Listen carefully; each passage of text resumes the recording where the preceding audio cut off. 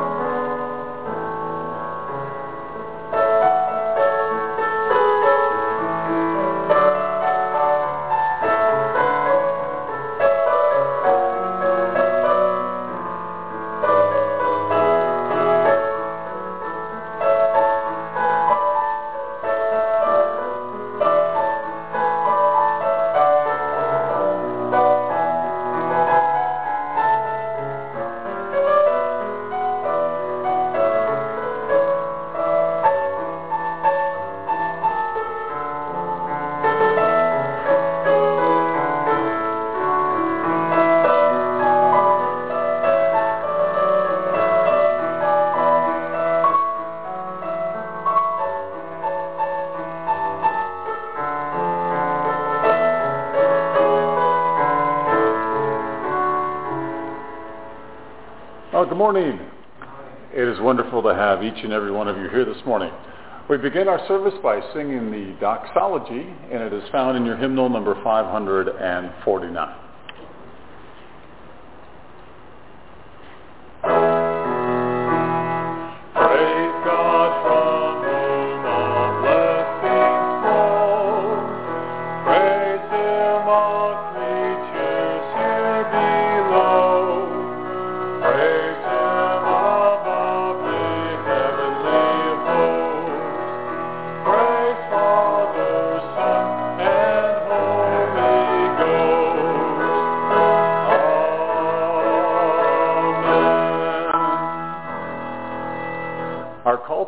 Is hymn number 709.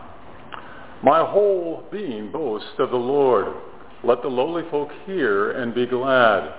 Lord God Almighty, how great and wonderful are your deeds, King of all nations. How right and true are your ways. Who will not fear you, Lord? Who will refuse to declare your greatness? For you alone are holy. All the nations will come and worship before you. For your righteous deeds are seen by all. Oh, give thanks to the Lord, for he is good, for his steadfast love endures forever. Let the heavens be glad, let the earth rejoice, and let them say among the nations, the Lord reigns. Amen. Praise and glory and wisdom and thanks and honor and power and might belong to God forever and ever. Amen. Our first hymn this morning is number 275, Fairest Lord Jesus. Hymn number 275, Fairest Lord Jesus.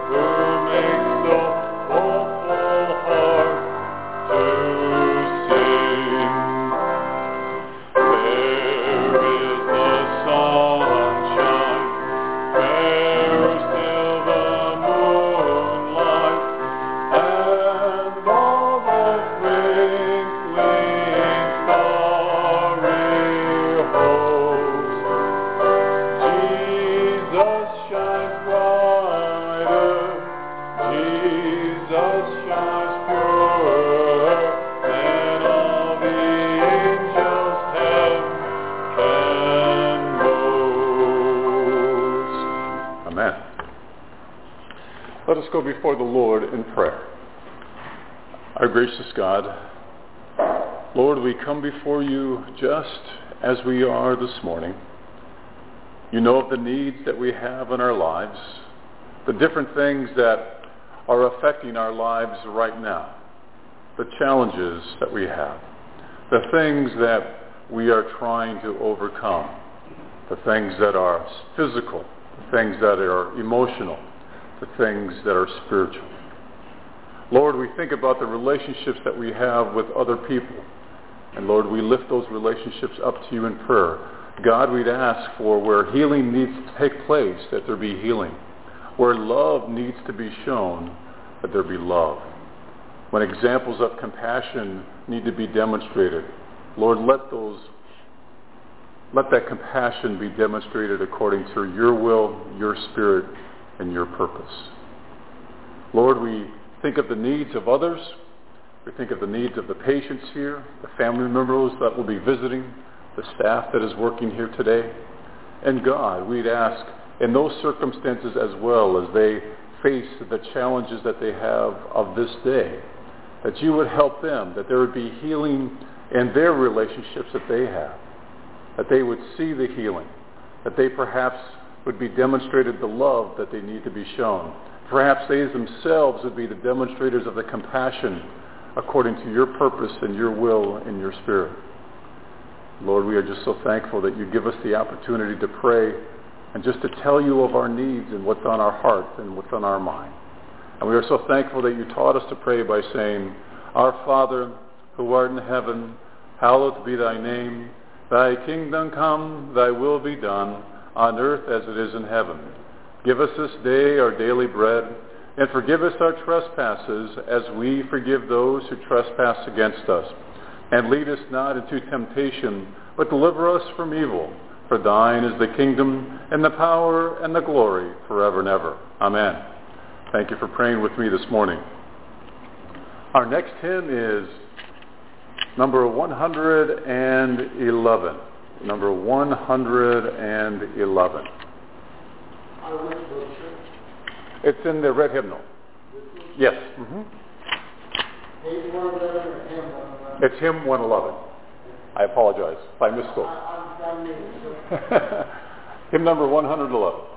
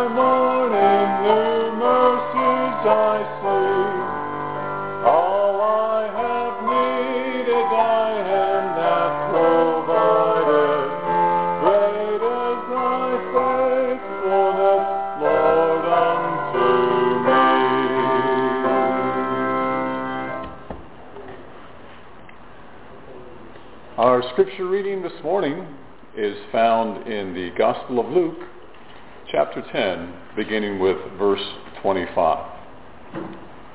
And behold, a lawyer stood up to put him to the test, saying, Teacher, what shall I do to inherit eternal life? He said to him, What is written in the law? How do you read it? And he answered, You shall love the Lord your God with all your heart, and with all your soul, and with all your strength, and with all your mind, and your neighbor as yourself. And he said to him, You have answered correctly. Do this, and you will live. But he, desiring to justify himself, said to Jesus, And who is my neighbor? Jesus replied, A man was going down from Jerusalem to Jericho, and he fell among robbers, who stripped him and beat him and departed, leaving him half dead. Now by chance a priest was going down that road, and when he saw him, he passed by the other side. So likewise a Levite, when he came to the place and saw him, passed by the other side. But a Samaritan, as he journeyed, came to where he was, and when he saw him, he had compassion. He went up to him, bound up his wounds, pouring on oil and wine. Then he set him on his own animal and brought him to the inn and took care of him. And the next day he took out 2 denarii and gave them to the innkeeper, saying, Take care of him, and whatever more you spend, I will repay you when I come back. Which of these 3 do you think proved to be a neighbor to the man who fell among the robbers? He said, The one who showed him mercy. And Jesus said to him, You go and do likewise. Let us pray. God, we are so thankful that you've given us this opportunity to come and worship, to be touched by the hymns that we have sung together, the prayers that we have offered, the scriptures that we have read. And Lord, I would just ask that you would continue to speak to our lives through the power of your Holy Spirit as we desire to be ministered to as we continue our worship. In Christ's name I pray. In Christ's name. So how many of you have heard this parable before? All of us have, correct?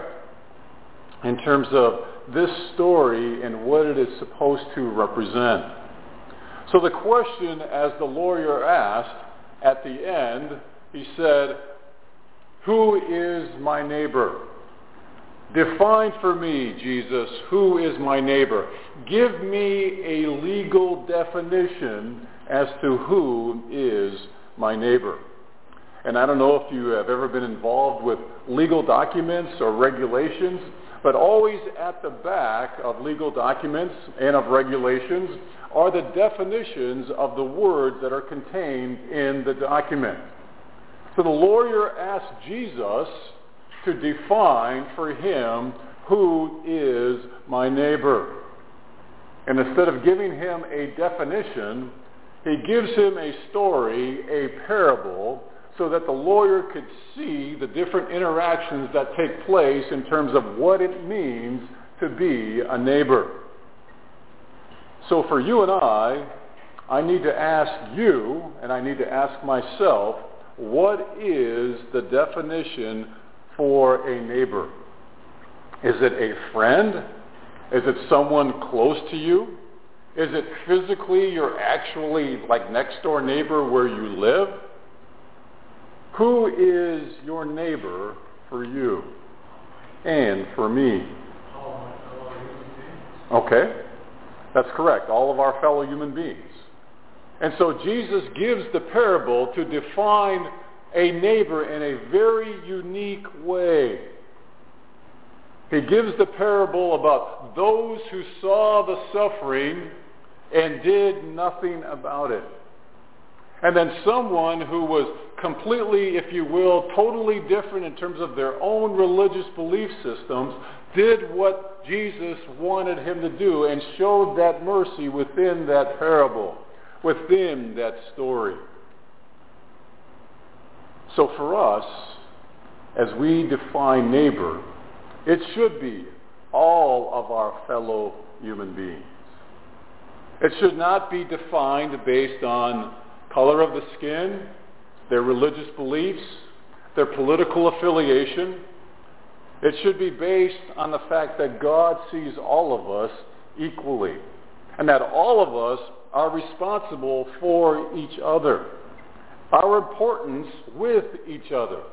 And I think it's important for all of us to understand the whole idea of what our neighbor is. It's everyone.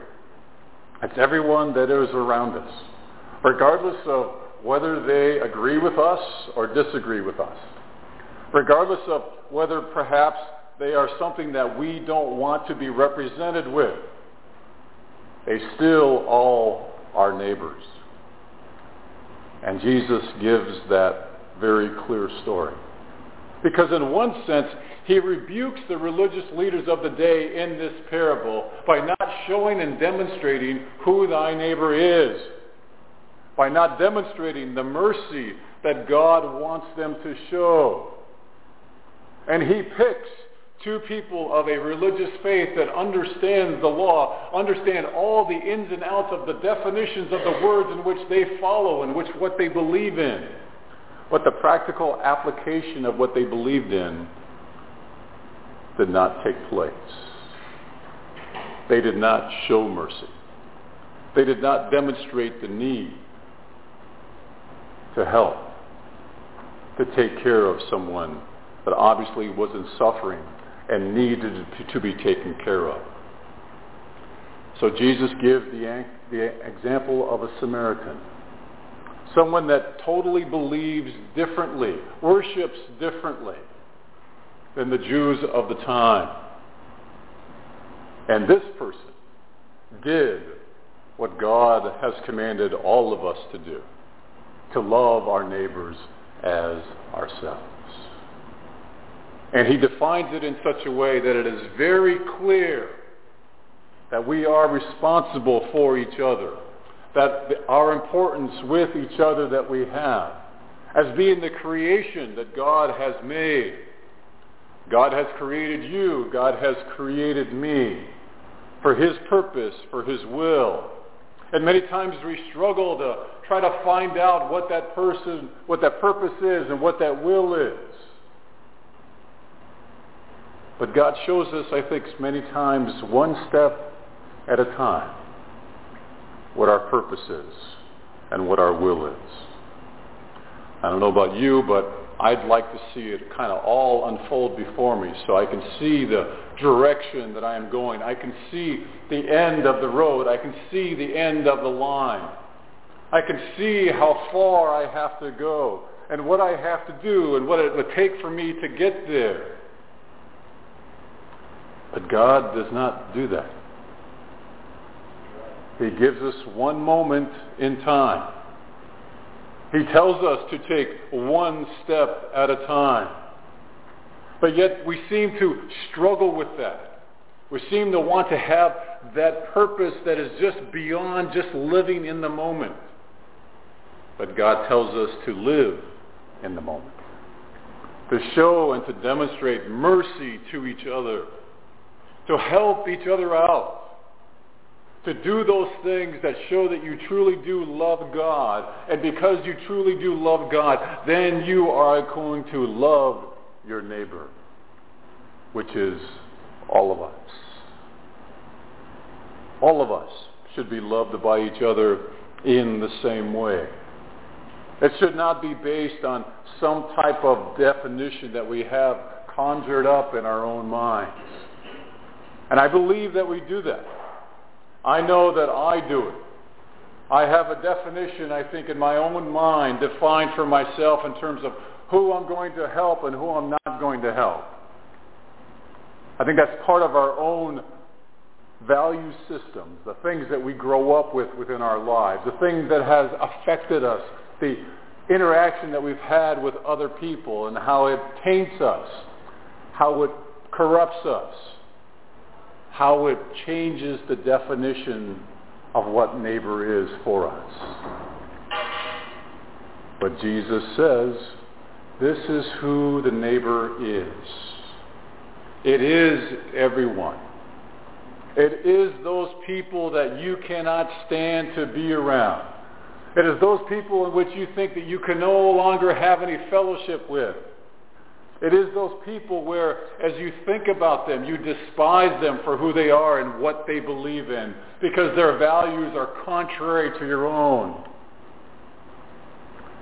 But Jesus said, those people are your neighbors too.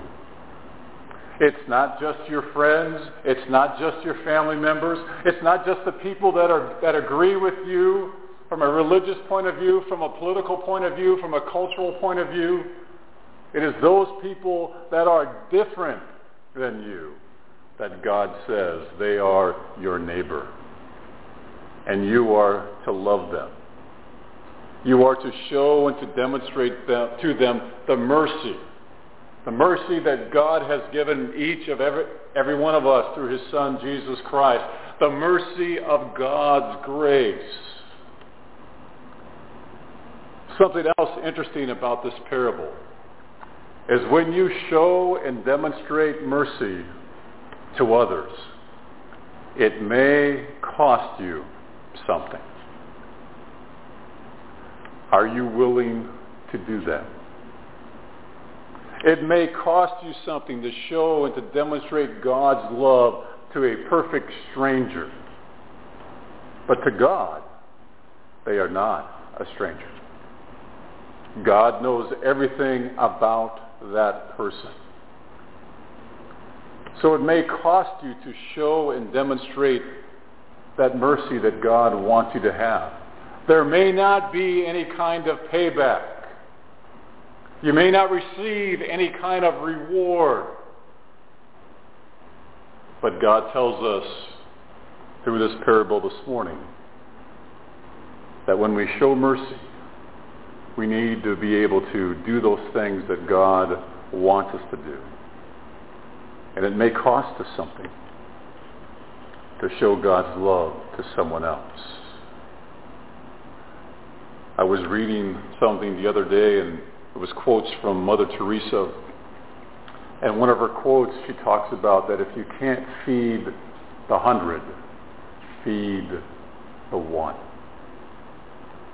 And I've thought about that this past week. That if you can't feed the 100, you feed the one. Feed the one. Show that mercy to the one.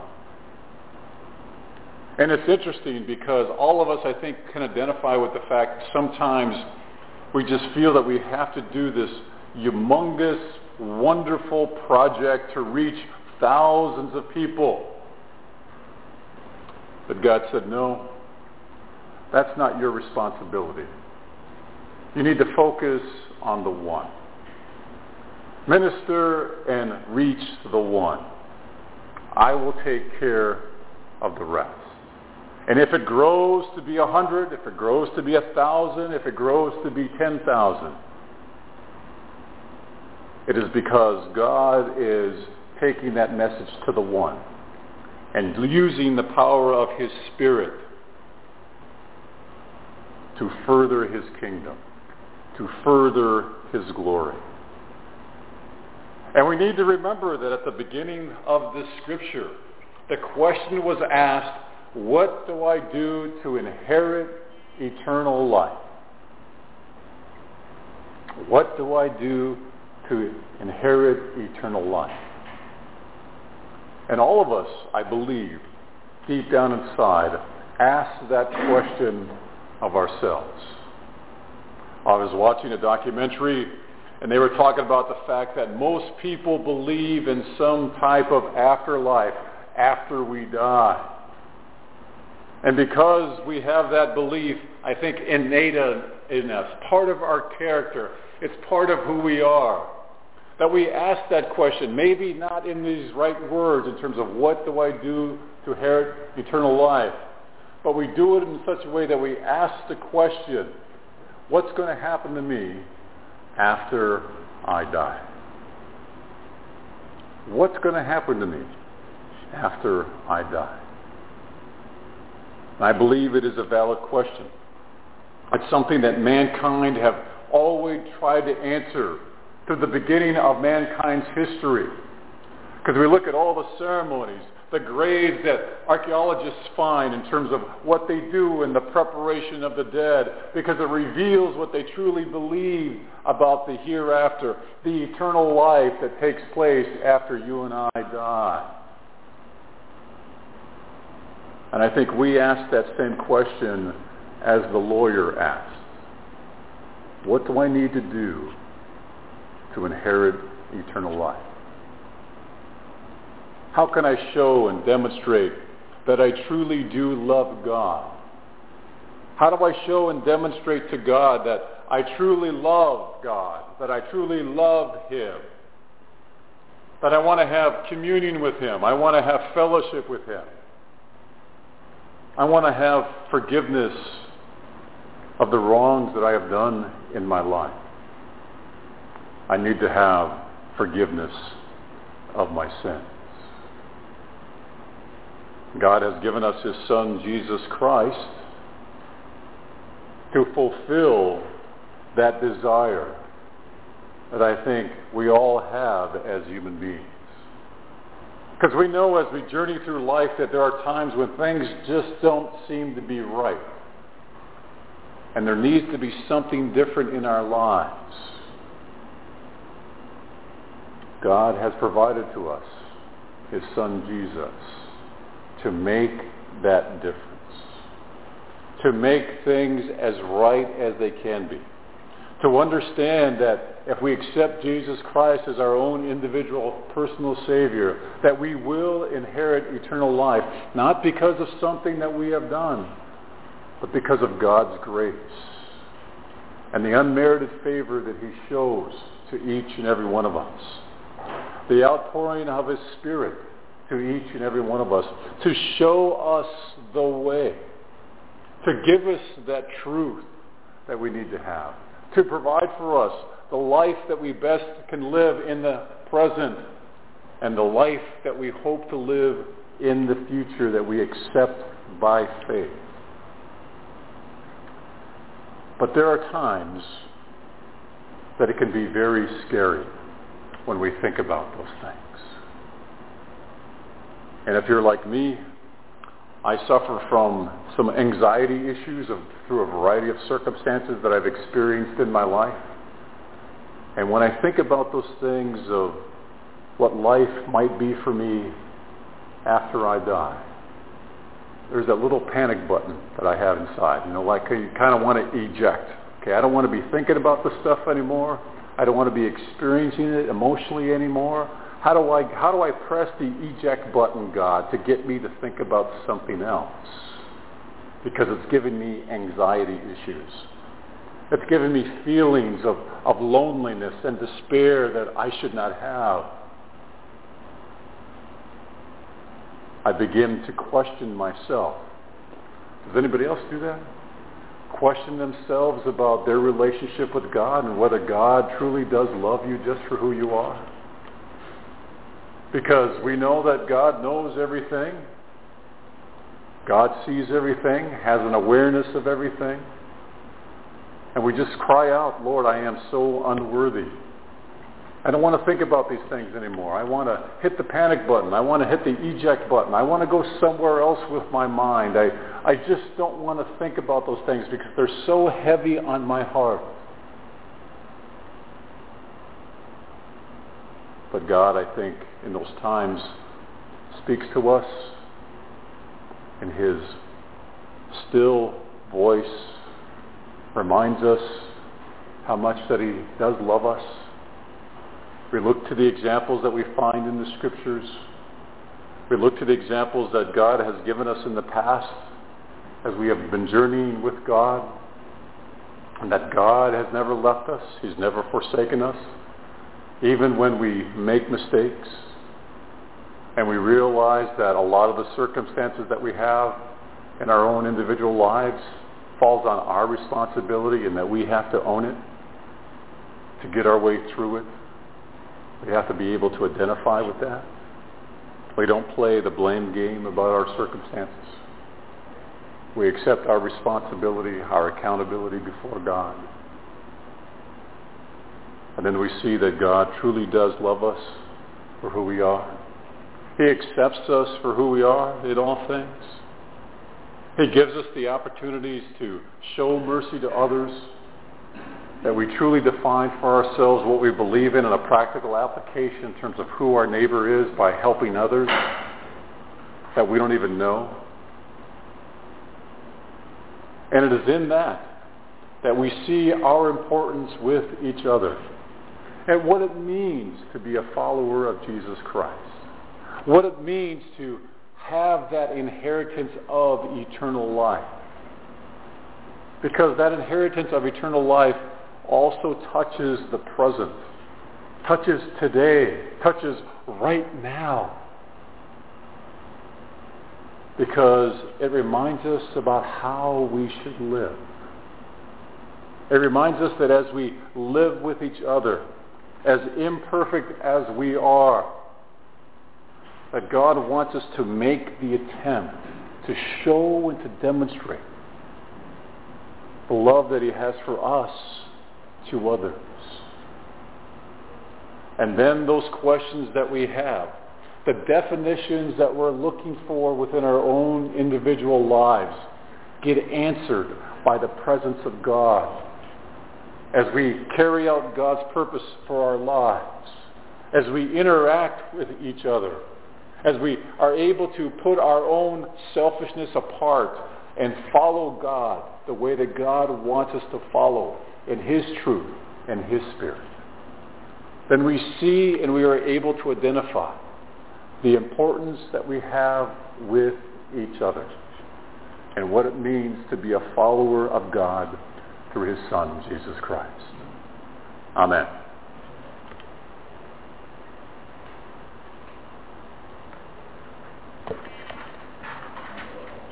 Please take a few moments and prepare your hearts for communion as we partake together as followers of Jesus Christ. Let us pray. Our gracious God, we are so thankful that you have reminded us that when we blow it, when we make mistakes, when we don't show the mercy, demonstrate the care and the compassion that you want us to have, God, you just speak to us. You remind us that you want us to do those things. You remind us at times that it may cost us something, that nobody may never know about the compassion that we demonstrate to our neighbors. But it doesn't matter. We're not doing it for the reward. We're not doing it to get something in return from that person.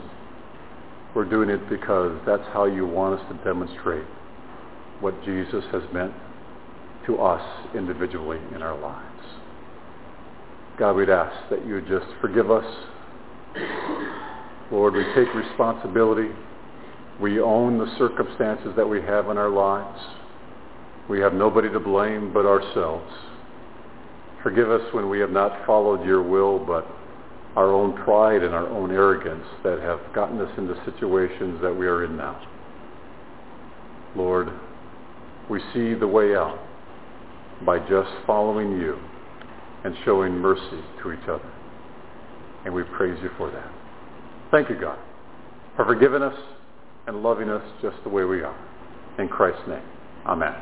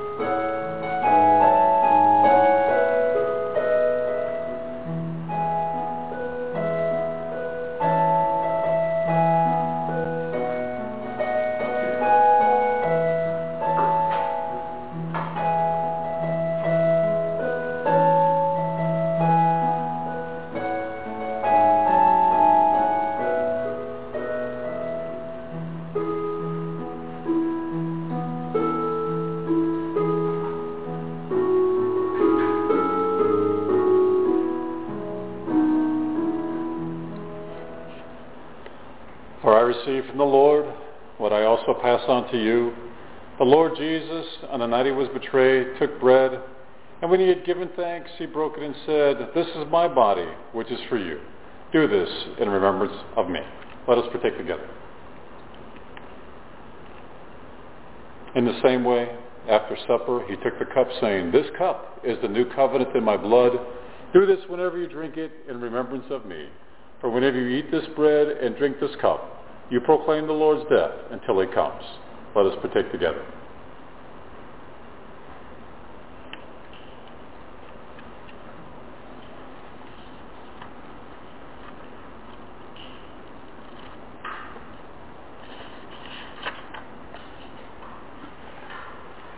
Our closing hymn this morning is number 137, "My Jesus, I Love Thee." Hymn number 137 in the red hymnal.